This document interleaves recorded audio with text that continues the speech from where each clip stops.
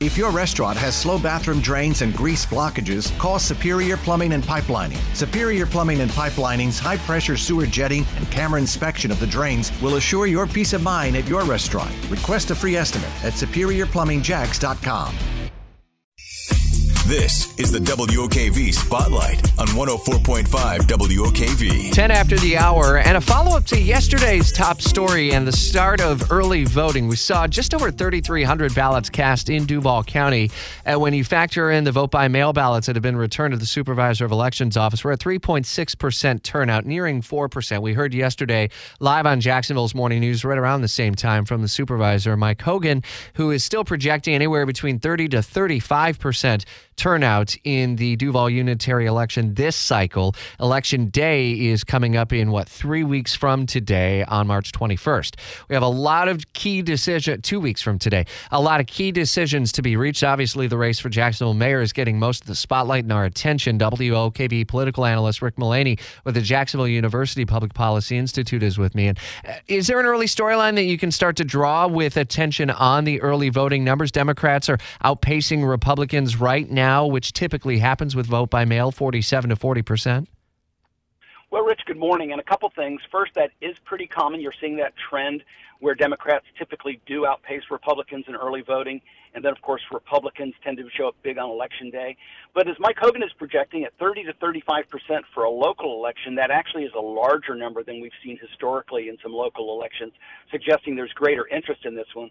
As a rule of thumb, when you look at these local elections, think of maybe 25 to 30%. The gubernatorial races are sometimes 50 to 55, and in those presidential races, sometimes 70 to 80%. I wish it was always 70 to 80% because the election in 2 weeks is very important for Jacksonville's future, and I hope everyone gets out and votes. And I know one way that people are making their decision is when they see the candidates share the stage, whether it be at forums. We did the Spotlight series leading up to the start of early voting where each of the candidates had the same amount of time in the same forum. And those videos, by the way, are posted on YouTube, Facebook, and WOKV.com in our voter guide. Y'all are going to be doing the debate. Is it tomorrow night? And kind of walk me through what priorities you want to be able to address with each of the candidates.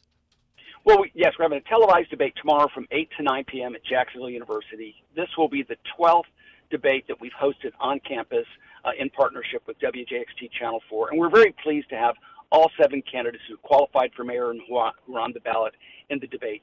And Rich, the top priority, the theme of this debate is on the issues. We are really hoping for a substantive discussion on the issues facing Jacksonville. I do think there's been some disappointment in some of the campaigns so far, that it has been very, very negative, which is a whole separate topic. But tomorrow night, look for a debate that is substantive on the big issues, because remember, come July 1, we're going to have a new mayor. Come July 1, we're going to have at least 8 new city council members. It's a $1.6 billion budget.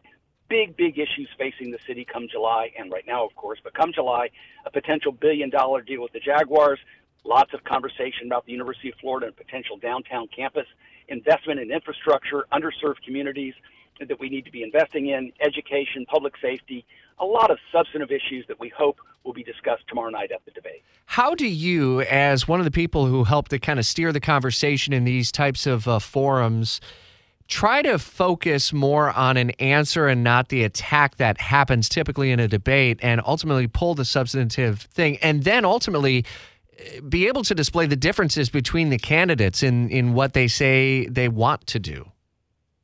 Well, I'm hoping that the candidates themselves tomorrow night will take a very constructive approach, and will be talking about their vision and be very substantive. But as you said, Rich, likely you may see some candidates trying to contrast themselves with other candidates. One of the things we're going to do, of course, is if one candidate mentions another candidate, there will be an opportunity for that candidate to have a rebuttal time. The other thing we hope to do, and this is a real art to this, is follow-up questions to try to keep the candidates focused on answering the questions. Now, nationally, statewide, and locally, it's become an art form for candidates not to answer the questions and to pivot to their talking points. We understand that. But what we hope to do is to get the candidates to address some really substantial issues that are facing Jacksonville. Make no mistake, the mayor of Jacksonville, as a strong mayor, meaning heading up the executive branch of this consolidated government, plays a critically important role in shaping the future of Jacksonville and the region.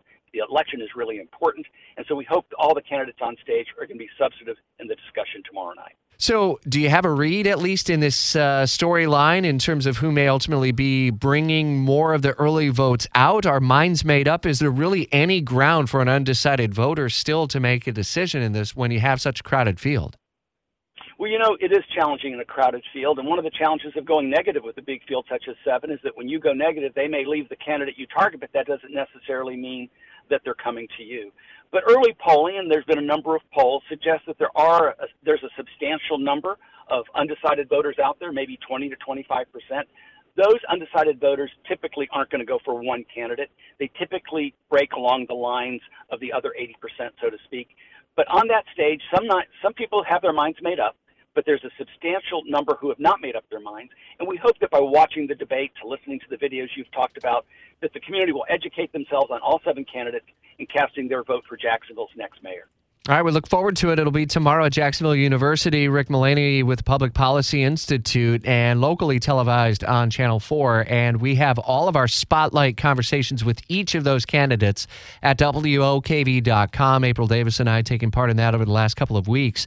If you do want to go back and to revisit any of those conversations, you can do so in the voter guide and make sure you're an educated voter ahead of Election Day, March 21st, 2 weeks from today. WOKV News Time, 8:16. Rick, thanks. This is your invitation to the intersection of versatility and design. Experience the empowering feeling of the Lexus SUVs and some of the best offers of the year on select models at the Invitation to Lexus sales event, now through April 1st. Lease the 2024 RX 350 Premium all-wheel drive for $528 a month for 36 months with $49.99 due at signing. Experience amazing at your Lexus dealer. Call 1-800-USA-LEXUS for important lease offer and pricing details. Not all customers will qualify. Offer in the Lexus Eastern area and it's April 1st, 2024.